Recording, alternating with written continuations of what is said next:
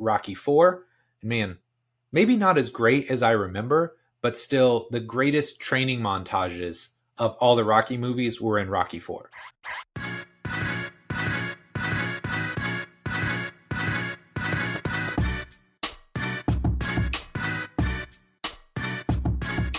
Hello and welcome to the Physical Preparation Podcast. I'm your host, Mike Robertson, and man, this is one of my always favorite shows of the month. It is the June Q&A episode, and really great topics, really great questions this month.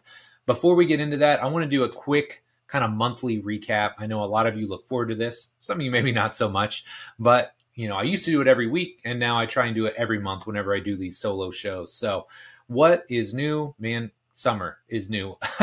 Kids are finally done with school. They had an amazing school year, and it's always such a quick transition from spring into summer because now they're here all day. Their sports still haven't finished, which is crazy to me. You would think, oh, well, school is out. Now spring sports are done. But Kendall really just finished her last soccer tournament last weekend. She's got her last practice tonight. And then believe it or not, she's already got tryouts for next year, next Monday. So she's still got a lot going on, but man, just so proud of her development and her evolution this year. I mean, I can't tell you, thinking about the fact that she played Rec Plus with me as her coach last year, and to see how much she's grown and evolved as a soccer player has been awesome. Not to mention just her love of the game. It's not just that she loves to go to practice and games and all that, but she's reading books about women's national team members. She is watching any soccer game that she possibly can at this point in time. So it's been really fun to watch her love and appreciation of the game grow, and I hope that continues. So if you're listening to this, fingers crossed for her. Hopefully she has an amazing week next Monday and just continues to level up. So she's wrapping up / starting her new season. And then Cade is almost done with baseball. Tonight's his last regular season game. And then his year-end tournament starts this weekend. So the nice thing about all this is that hopefully for the next 4 to 6 weeks, things are going to slow down a little bit on that perspective. If we want to go out and go to the cages and get cuts, we can. If we want to go to the soccer pitch and knock the ball around, we can. But a little bit less formal and structured routine with the sports and just a little bit more for fun, I think is going to be good for everybody. Good for everybody. So kids are doing great. Summer is definitely here at iFast. As you know, summer is my busiest time of year. I absolutely love it. And it's been really good so far this year. It's been something of a soft launch because you go back a month or two and I had some high school kids, I had some college kids, and they're kind of in and out right now. My pros are definitely cranking up, but even still, there's been a little bit more. It's not really turnover per se, but there's just been more people in and out this year. Guys going to vet mini camps. I had another athlete that is going to start playing for a national team. So she went into a national team camp. So really good stuff happening for everybody. I love where they're at, especially being this early in the off season. I love the way their bodies are moving, how they're feeling.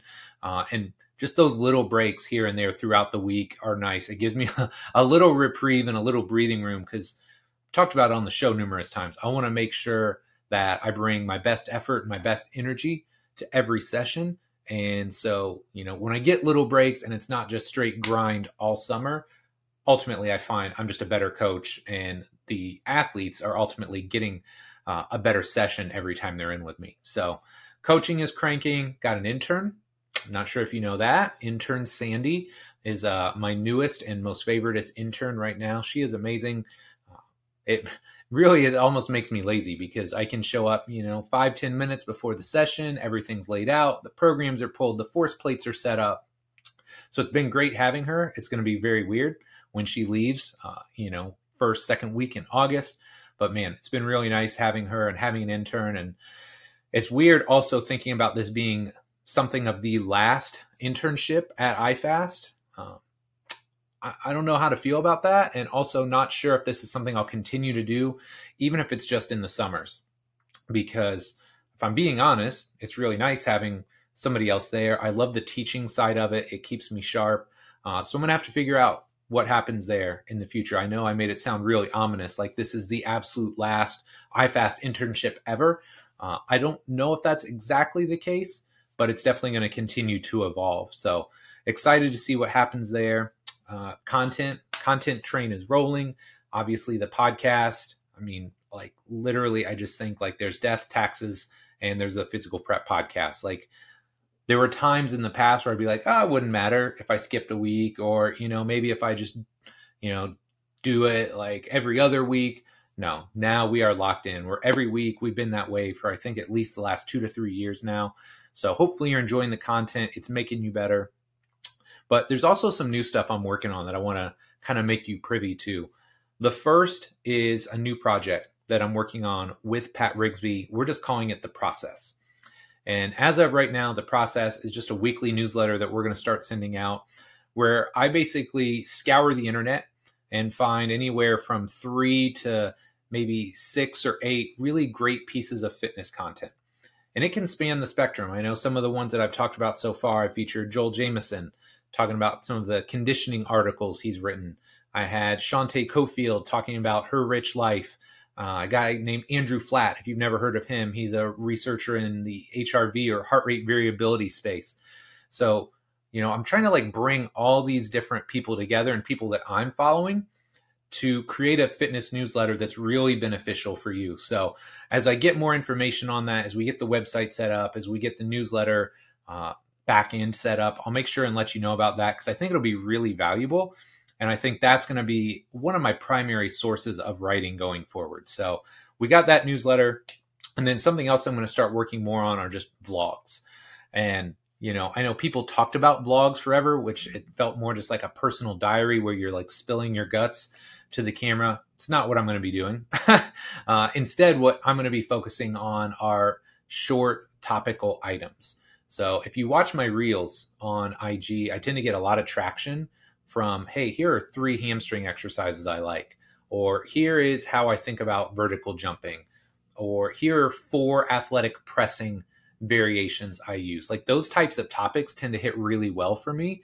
So what I think I'm going to do is shoot a short IG reel that focuses on those, and then flesh it out and make it a little bit longer, a little bit more detailed, kind of the thought process behind that in some vlogs. So you'll be seeing more of those in the near future. I just dropped one this week.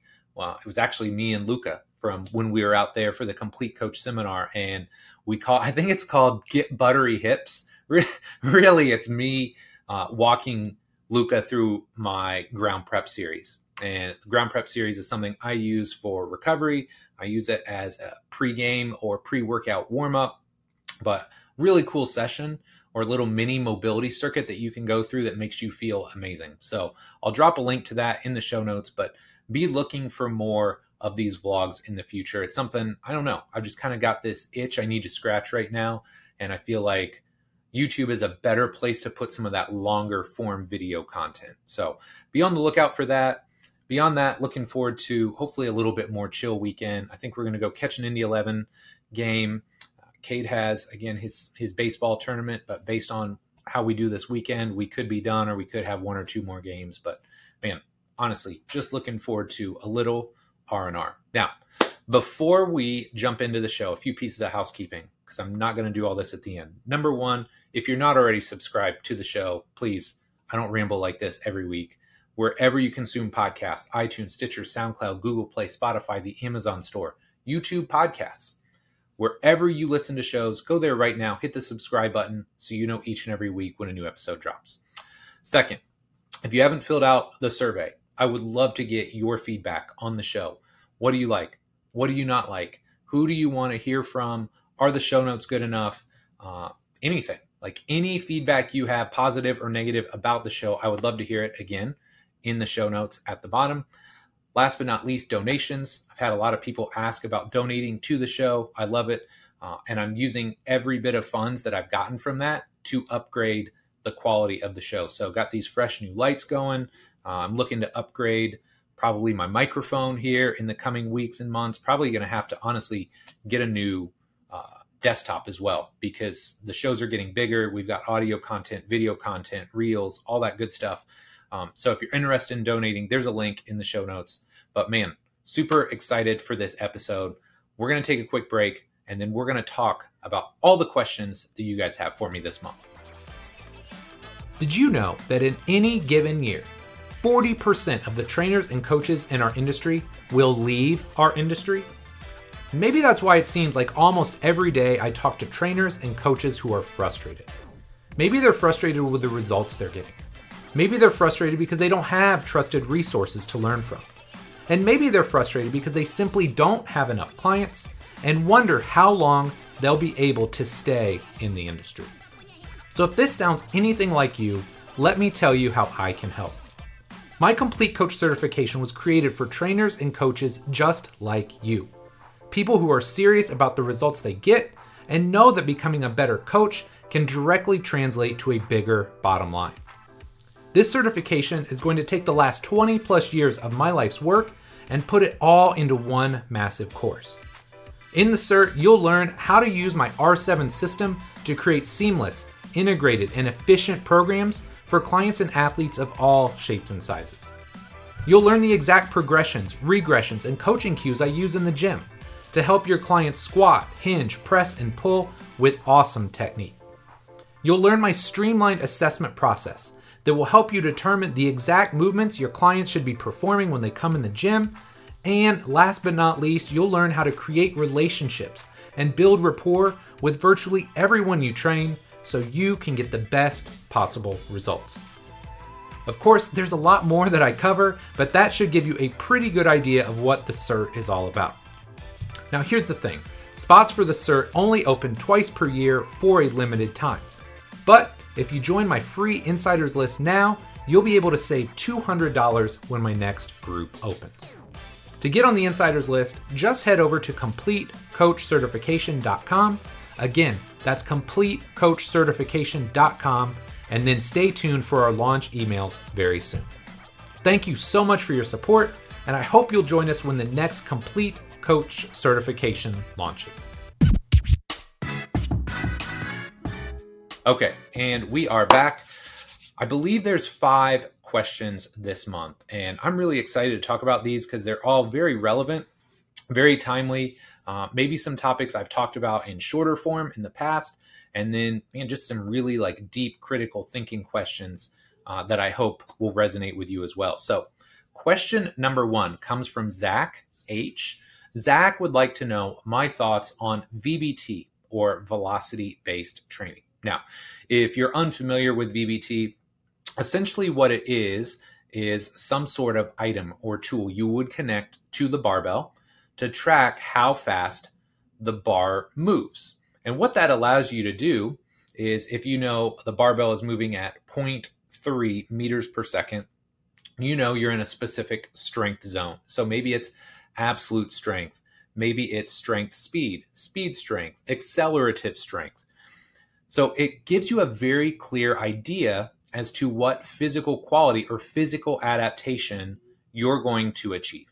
So for me personally, Zach, I love VBT. I think it is great to make our training more objective, and it's a fantastic tool to have in your arsenal.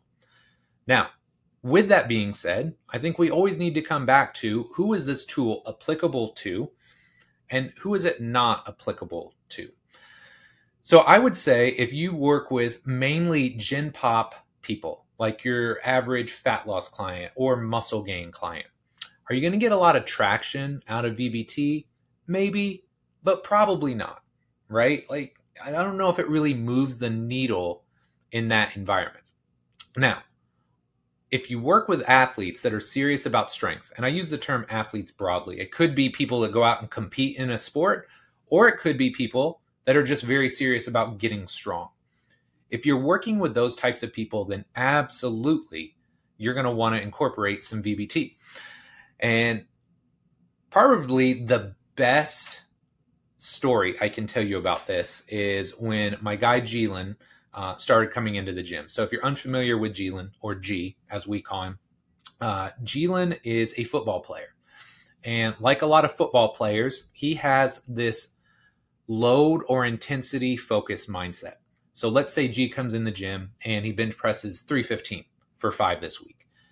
Just based on the way he's been groomed in a weight room and the way he thinks, he assumes that, next week I need to move 320. And the week after that, it's got to be 325. But I think we all know when you go in the gym, some days you feel great and some days you don't. So this is one of the downfalls of percentage-based work. The intention is correct. You want to slowly, incrementally move the weights up or the intensity up over the course of a training block. But what it doesn't allow you to do is account for how ready you are to train on any given day. So the analogy that I like to use is, imagine you're going to do your 5RM. So it's testing day. It's a Friday.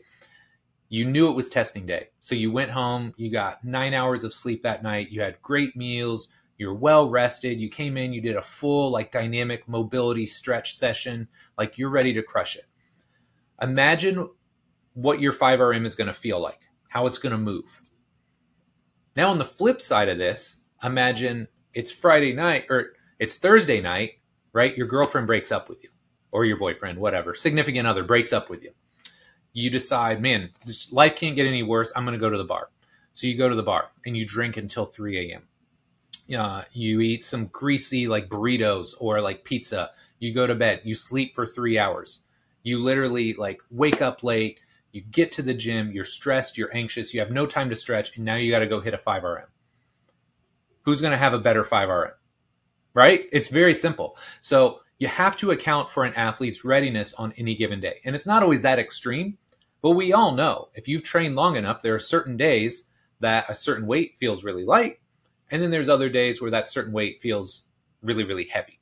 So you just have to account for that. And VBT allows you to do that. So what it allows me to do as a coach is I can say to G, look, hey, G, your rep zone or your velocity zone for today is 0.5 to 0.55. I need you to stay in that zone. You can move as much weight as you want as long as you stay in that zone. And so what it really allows us to do is it targets a specific training adaptation, and it also makes things objective. So we don't have to have this discussion and G could be like, no, I can get 5 more pounds, or I want to go up. Hey man, you can go up as heavy as you want as long as you stay in this zone.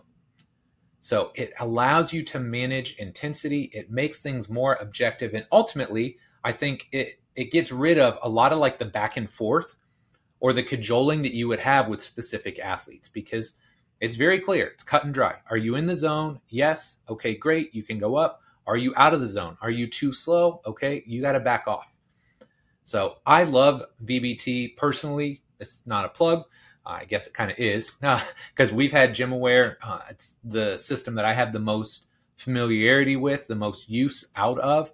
And man, they have their full sensor, which we've used, I think, since 2015 or 2016. They've got the little flex, which is the little barbell cap. I really feel like GymAware is the gold standard, but there are other tools out there. If you're serious about investing in one of these, I'd start with GymAware and then kind of work your way around from there. Figure out what works in your budget, how much use you're going to get out of it. But Zach, I hope that answers your question. I love VBT, and I think it can make a really profound impact on the way you train your clients and athletes. Next, we have a question from Nick B. And Nick would like to know, as a college strength coach, how can I start to personalize team training for players? Man, this is such a great question, and I think there's universal carryover here. So if you work with large groups, and if you write programs for large groups, then this answer will help you. So this is something that I unknowingly started doing when I was at Ball State. So keep in mind, this is 2000 to 2002. We weren't personalizing a lot of stuff, right? It's not like every person had this unique personalized program like we do today. You put a workout on the whiteboard and everybody did it. But one of the issues I was running into, especially with volleyball, because that was the first team that was fully my own. I had women's volleyball, and man, these girls were just all over the board with what they could and couldn't do. And I had a handful with shoulder issues, but I'm thinking back now to one or two I had that had significant lower back issues. And so, okay, there's what's on the board. And then we would have to scale it or tier it based on what they could do safely and effectively. So if everybody else was back squatting, but they would back squat and have back pain, okay, we got to figure something else out. So we would front squat them, or maybe we'd use a safety squat bar, or maybe we'd safety squat bar to a box. We'd figure out some way for them to do that squat pattern without, continuing to drive whatever was causing their lower back pain. So I started with them, and then I think it really got cleaner when I got my next really big group, which wasn't until 2014 when I started working with the Indy 11. And so when I start working with them, you write this basic workout. And I just think of it as like your base level session that works for about 70 to 80% of the population. So let's just say it's like goblet squat, dumbbell bench press, split squat. You got that core workout. And then what you start doing is you write the workout and then you look at both ends and you say, okay, well, look, for this goblet squat, this guy is absolutely crushing this activity. Like, this is way too easy for him. He's skilled. He's well developed. He's spent time in the gym. Okay, that person's going to go to a 2 kettlebell front squat. We're going to load them more. We can push them a little bit. And then on the flip side, imagine now you've got your person that's never been in the gym. Maybe they are very injury riddled. They've had a lot of issues in the past. The goblet squat looks like trash. Okay, that person I'm going to downgrade, right? And I wouldn't say I'm going to downgrade, but I think I'm going to regress this person. Maybe I'm going to give them a plate squat, or I'm going to give them a PVC reaching squat, something where they can just hold that squat position. We can maybe work on some mobility restrictions. We can start to load their quads. But you have that core activity, and then you've got 1 or 2 progressions and 1 or 2 regressions that you can use to start scaling these workouts and make it viable for the entire group or the entire session. And man, it works really, really well. I know it may sound very, very simple, but it allows you to start to progress or regress the entire session based on the client or athlete in front of you. Same thing works for a split squat. So let's say 70 to 80% of the group can do a split squat effectively. And you're like, okay, this is great. This is where they need to stay. Some may move into something more dynamic. Maybe it's a lunge, right? Forward lunge, reverse lunge. And then there's another small segment that, man, they look like a baby deer, right? They're falling over or they're dumping everything forward. They can't control their posture and their position. Maybe that person I'm going to downgrade and have them do a half kneeling activity and just work on locking in that 90-90 position. So that's where I would start. And that's what I've done in the past. But here's something else I would challenge you with, Nick. And I'm not saying this would work in your environment, but start to think about how many athletes you have. And would it be possible to go in and individually evaluate every member of a team? And maybe the answer is no, right? Like if you work in college football and there's 110 kids, maybe you don't have the time to do that. But now imagine maybe you're with a smaller sport, like maybe if you are with like women's volleyball, where there's only like 12, maybe 15 athletes, you're going to have them for a couple years. Could you go in and logistically evaluate every single one of them individually? And this is something that I started to trend more towards, right? Like the longer I've done this, even if it's like 20 some guys for the Indy 11, hey, we're going to try and get as many of these guys in and get an individual eval in with them so we can try and program for them as best as possible. From that, could you potentially write an individual program for every single one? I don't know, but I want you guys to start challenging yourselves, because I think a lot of times we get in these environments and it's very much this is how we've always done it. We follow this mindset of, this is how we've always done it, or this is how everyone else does it. Okay, that's great. But if you wanted to give your best effort, if you wanted to create the best environment and the best program for the athletes that you're working with, what would you change? What could you do to make this the best possible situation for the people you're coaching? So just a little food for thought there. And I'm not saying in any way, shape, or form you need to do that, but start to challenge the status quo. And especially if you've got outliers, if you've got certain people that have, a significant injury history, or they just don't move particularly well, maybe those people, it's like a triage setting. You say, hey, look, the rest of the group is going to do this, but I need to evaluate you personally and see what's going on so we can get you fixed up and get you moving better. So, Nick, I hope that helps, gives you some food for thought. But man, I think that's a great question. And I think whenever possible, the better we can customize and cater the programs to our clients and athletes, even if it's in a group setting, right? I think the more we can do that, the better results we're going to get. So fantastic question, and I hope that helps. Number 3, Man, this is a tough one. This comes from my guy, Kevin Neild. Kevin's going to come on the show here in a couple weeks, but he's actually got two questions. And the first one is, what's missing from the certification or licensure process to help raise the bar of our profession? And man, this is a tough one. This is really tough because, man, first off, I feel like I'm speaking for our industry, which, I'm pretty humble, pretty quiet, even though I have a podcast. I don't like to put myself out there quite like this, but man, this is such a good question. And it really made me think. So if we could take a step back and see the forest for the trees here, what are some things that we need to improve upon if we really want to level up our profession? And this is assuming we get away from all the clown shenanigan stuff on IG. Here are like three things that I think would make a huge impact.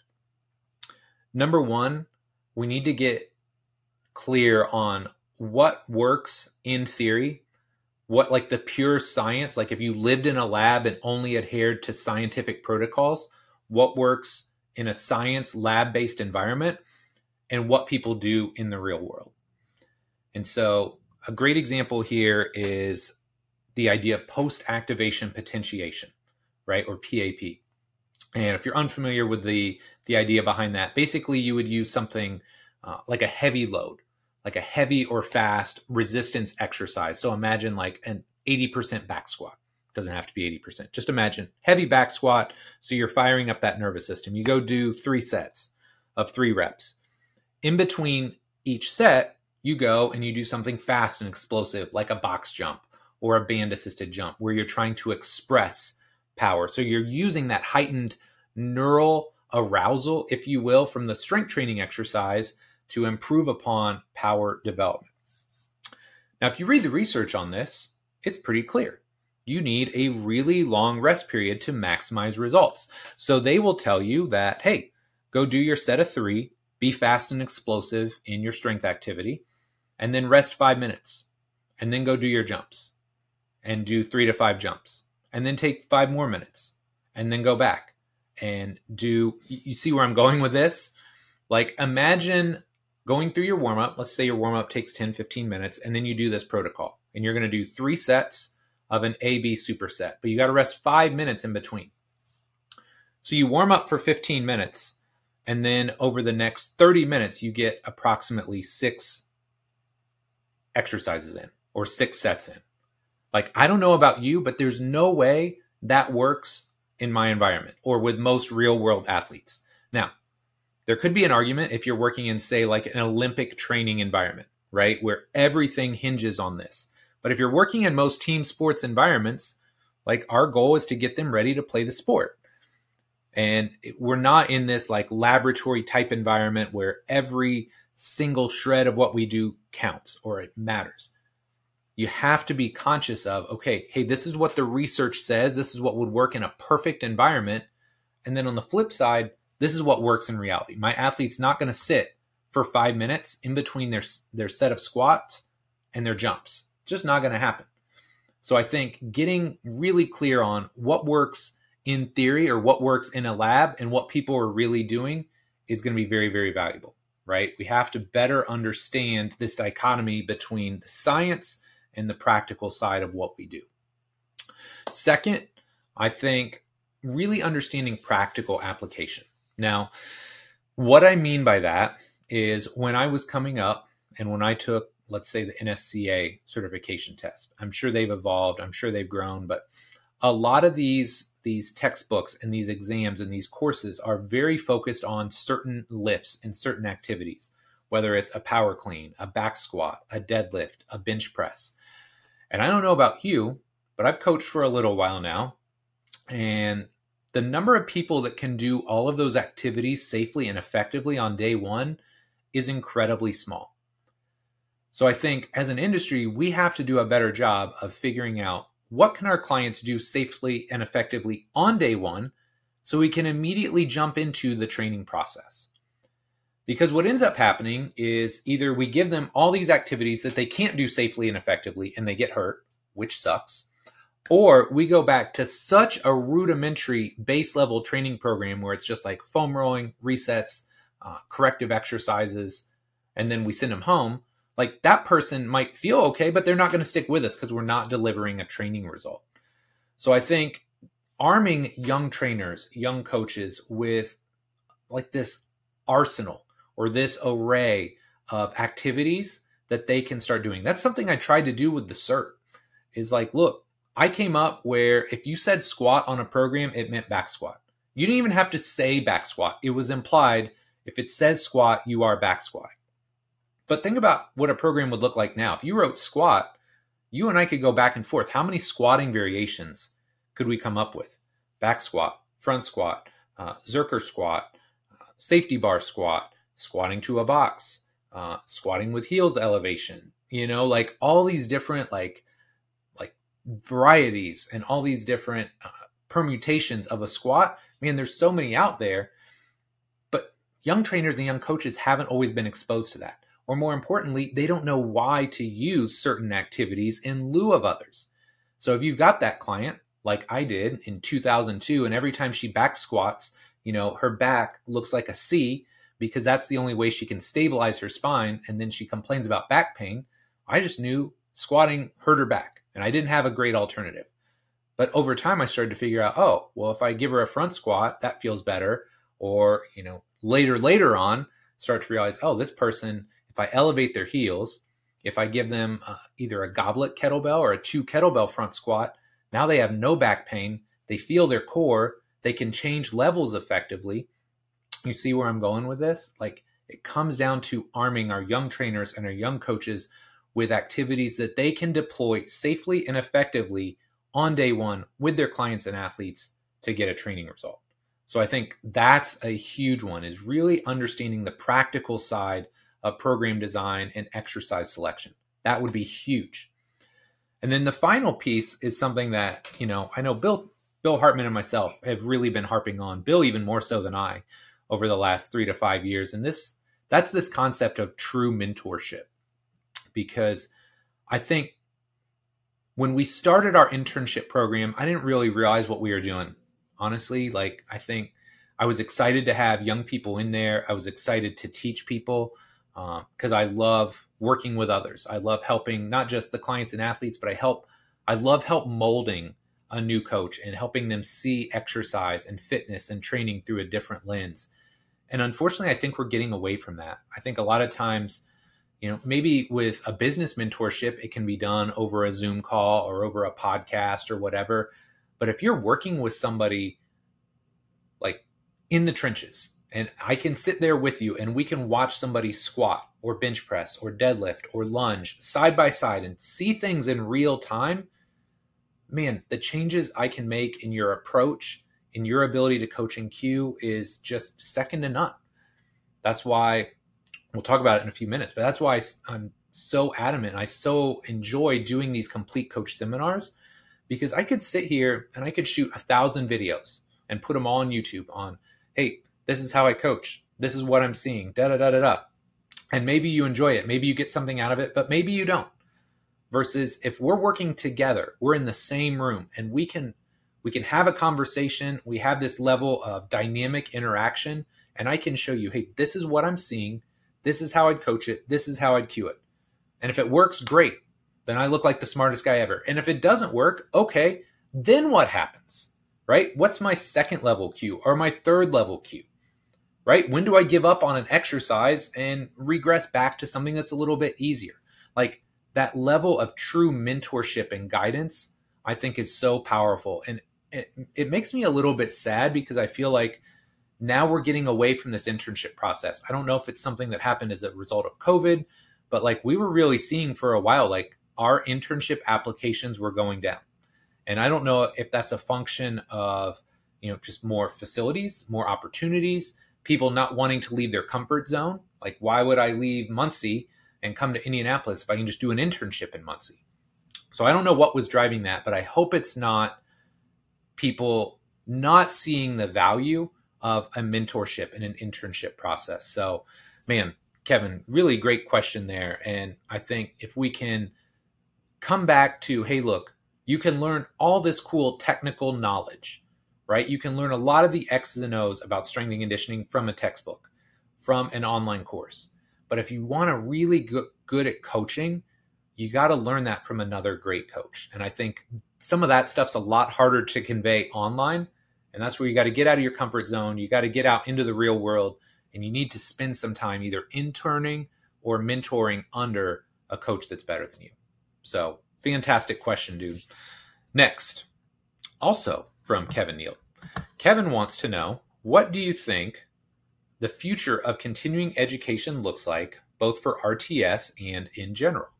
Man, I mean, Kevin, you are really killing me with these questions, but they are fantastic. So let's start general first, because again, I think there's this element of getting out of our comfort zone and getting out of the online learning only mantra. Now, I'm not going to sit here and tell you that online learning is bad.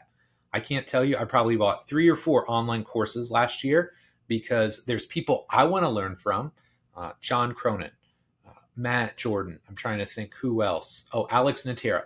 Man, I can't go to Australia and learn from Alex Natera and take his isometrics course in person. I can't do that. If he ever came over here, I would love to do it live. Same thing with Matt Jordan. If I can get him to come to IFAST someday, I would love that. But I think we need to understand there's a time and a place for online learning, and there's a time and a place for offline learning. So I think first and foremost, we need to return to in-person events. There is just no way around creating an environment that facilitates learning. So when I'm at home, and I've talked about this before on the show, I've talked about it with people, that I'm just chatting with in person, but when I'm at home, there's a lot of potential distractions. So I'm trying to watch my course. I'm taking notes diligently. Next thing I know, my wife needs me to do something, right?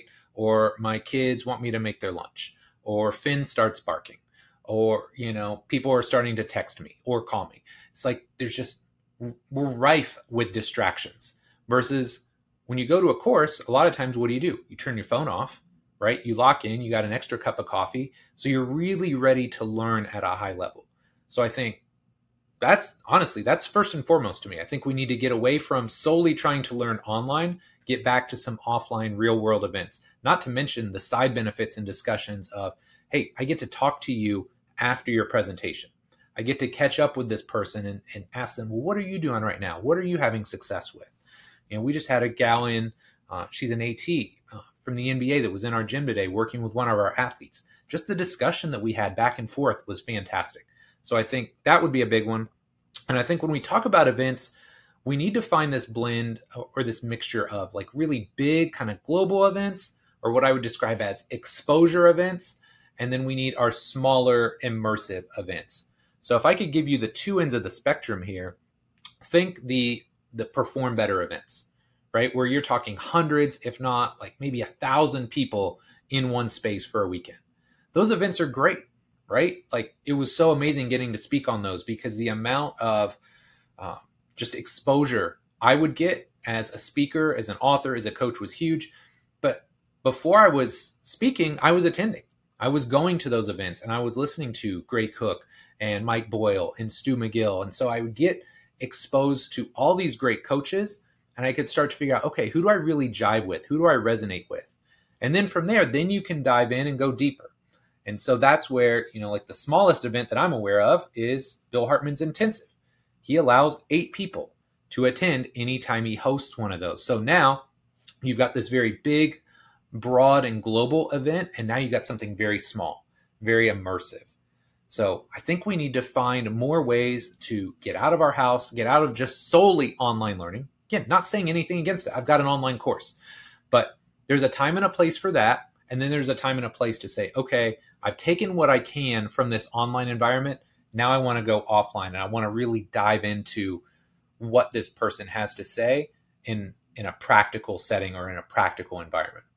So that would be just like the general overview of Con Ed. And then for me personally, I've thought a lot about this. And again, just trying to think about how do I continue to evolve as a coach, as a practitioner? How do I continue to grow with regards to my own continuing education? And I think one of the ways we do this is we start to host events at IFAST again. And maybe it's not the physical prep summit. I don't know if I'm looking for that level of commitment, because if you've ever run like a big event like that, man, it is stressful. It can be overwhelming, making sure the numbers work, right? Because by the time I rent a room, get beverages and services and all that, I, lock in speaker fees and rooms and all that stuff. Man, a lot of times you're in multiple tens of thousands of dollars before you made any money, right? Or before you've even sold a ticket. So I don't know if I'm going to do that kind of event anymore. Maybe I will at some point in time, because we've only done 9. And truth be told, that number really sticks in my brain. Like maybe we have to do a 10th just so I can say we did 10 physical prep summits, but that's neither here nor there. But trying to bring in some of these high level practitioners, like people I've had on the podcast in the past. Like how cool would it be to have Courtney and the Gate Happens people come to iFast for a day or two, or have Matt Jordan come in and talk about how he's using force plates to assess the athletes that he's working with, and how he's using them, or infusing them, maybe is a better term, into his return to play protocols. So I think events at iFast would be very cool. For my own continuing education, I love like creating some of these longer form videos. So you get a little bit of it in the podcast, but I'm better coaching and cueing and doing that sort of thing. So probably creating more vlogs for me. And that when I do things like that, it makes me think more about what I do and distill down what I do to a finer level. It makes me think more clearly, and then I can communicate it more clearly to you. So hopefully creating more vlogs. The complete coach seminars to me are a slam dunk. I think we've done 4 now, and I feel like each one we've done has been unique, but more importantly, each one we've done has gotten better. And so that tells me that I'm on the right track with that. The hardest part there is just trying to find the time around my own work schedule. I hate missing my kids' stuff, but trying to find weekends where I can do those, because I think they're very beneficial, not only for me as a coach, but the feedback that I've gotten from the people that have attended is generally very, very high. So looking forward to do more of the complete coach seminars. And then I think at some point, revamping or retooling the CERT. I don't know what that looks like as of right now, because my own approach has evolved over the past 3 to 4 years. So I can either add on to what I already have, but I don't want the certification to feel like it's just Frankenstein, like this collection of body parts. So it may be, down the line, it's probably not going to be this year, but maybe next year, the year after, like really retooling the thing and making it even more broad, more global, in the sense of like, this is how I write training programs for not just general population, but for all of my athletes as well. So when I start to widen that, now it can't just be a collection of strength exercises. It's like, hey, how do I coach speed training? What is my model for speed development?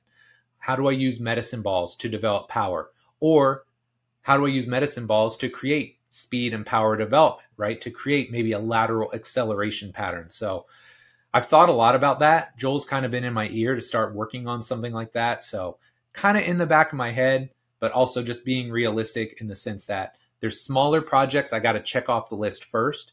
But I think at some point, either retooling the CERT or creating something even bigger and more grandiose is probably in the cards. So Kevin, man, great questions. I hope we have discussions like this when you're on the show, dude. It's going to be great.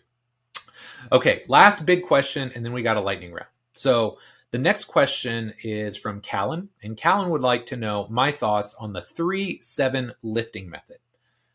The method is this: 3, 4, 5, 6, 7 reps with 15 seconds rest in between. I had to go research this because honestly, I'd never heard of it. So basically what you do is you pick an activity that you should, in theory, be able to do for 12 repetitions, right? So let's just say it's 100 pounds.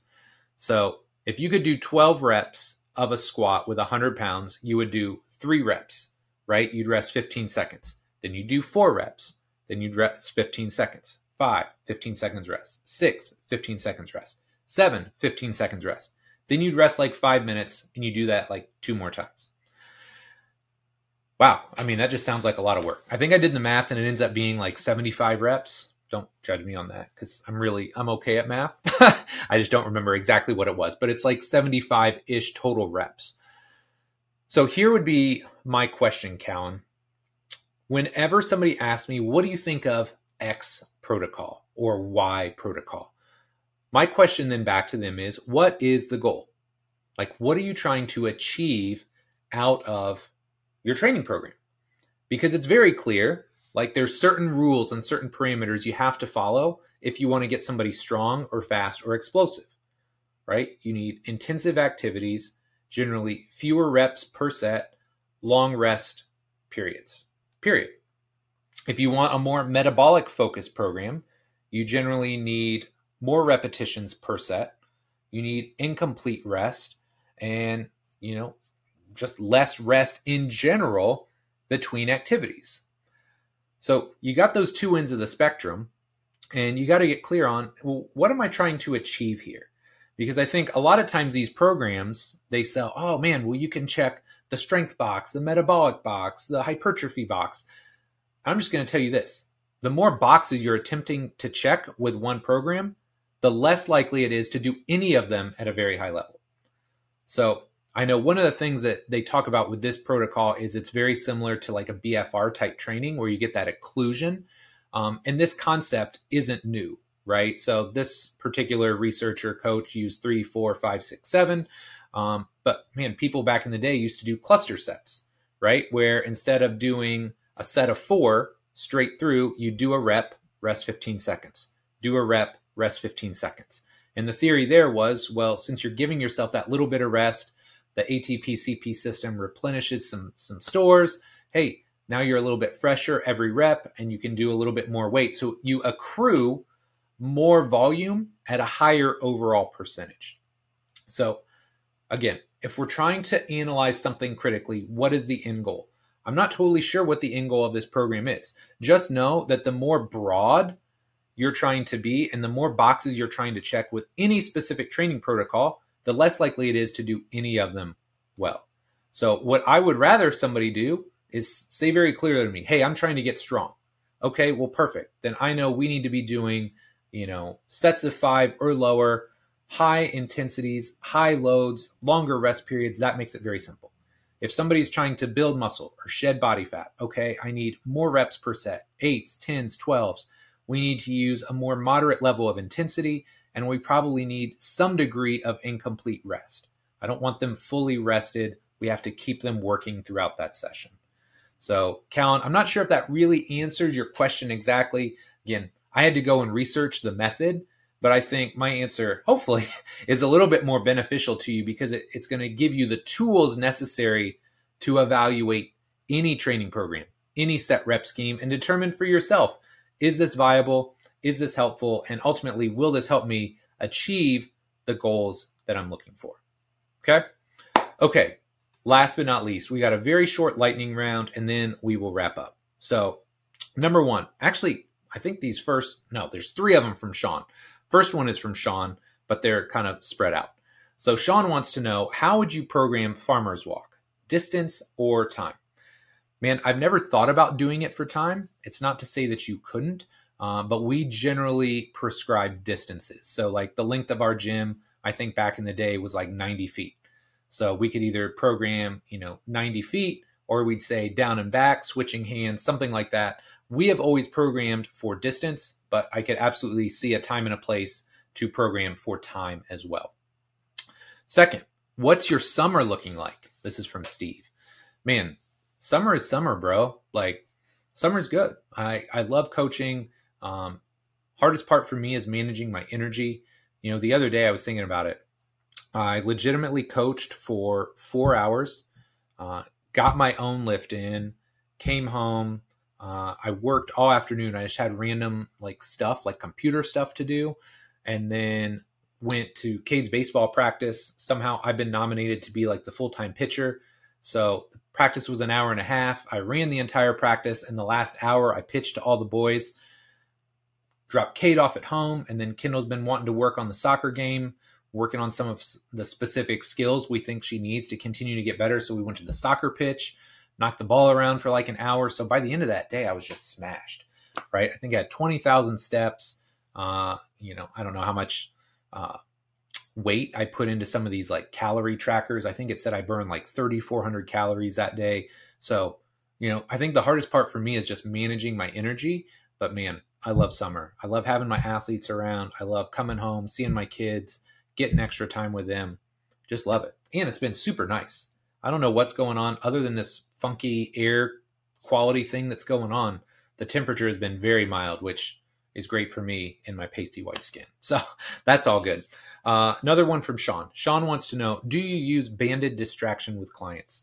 I don't call them distractions, but I absolutely use band traction. If you are from the Bill Hartman School of Thought, a lot of our people that are very compressed or squished front to back, they have limited IRs and ERs. Man, there's nothing better than getting a band out, moving them around a little bit, getting some nice full inhales, creating some space. It's like an immediate change in how they move and how they feel. So for everybody, no. If you have like a hypermobile person that can do like contortionist type stuff, no, I'm not going to give it to them. But if you've got bigger, stronger, more compressed individuals you're working with, absolutely, I think band traction-based exercises can make a positive impact. Number 4, Greg wants to know, what are you and the kids watching movie-wise these days? Man, somebody's been doing their homework. Yes, pizza movie night has been moved all around over the last couple months. It's been Fridays, it's been Saturdays, it's been Sundays.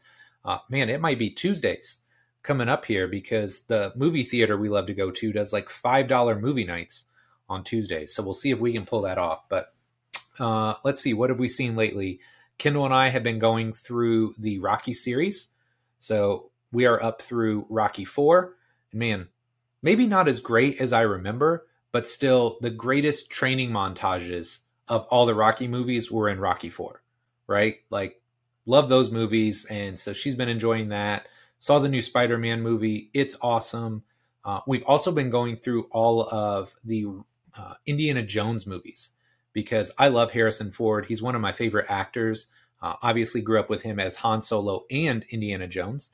But there's the new Indiana Jones movie coming up at the end of June. So wanted to get them all caught up on that. And that's one where it's like universal. If I can find movies that both kids enjoy and there's no complaints, huge win. So definitely looking forward to the 5th Indiana Jones coming out here soon. Then last but not least, from Sean. Sean wants to know, do you really need to program training for newbies? Or is simple linear periodization enough? So when I first read that question, do you need to program training? Yeah, you got to program for them. You can't just let them go in the gym and do whatever. But then he clarified and he said, is simple linear periodization enough? I would say in most cases, yes. If you've worked with any number of newbies, I mean, I remember when I was just getting into training, it's like I could look at a barbell and put on 5 pounds every week. It was amazing. It's the best time ever, right? And literally every Friday, we would warm up and we'd go in the little dungeon weight room we had in Muncie Burris and we would test our max. And I clearly remember the first time I ever hit 200. One of the greatest achievements in my young athletic career. But yeah, when you're just starting off, basic linear periodization, try and add a little bit of weight. If anything, if I was starting with a total newbie now, I'd probably just do like a 3-1 type approach. So load them for 3 weeks, build, deload, build. So that way they don't feel like they have to put 5 pounds on every week. You give them those little rest periods and then that allows them to ramp the momentum back up. So yeah, don't overthink it. You know, newbies are newbies. They can do anything. They're probably going to get better, which, you know, if you're a coach, pretty darn fun.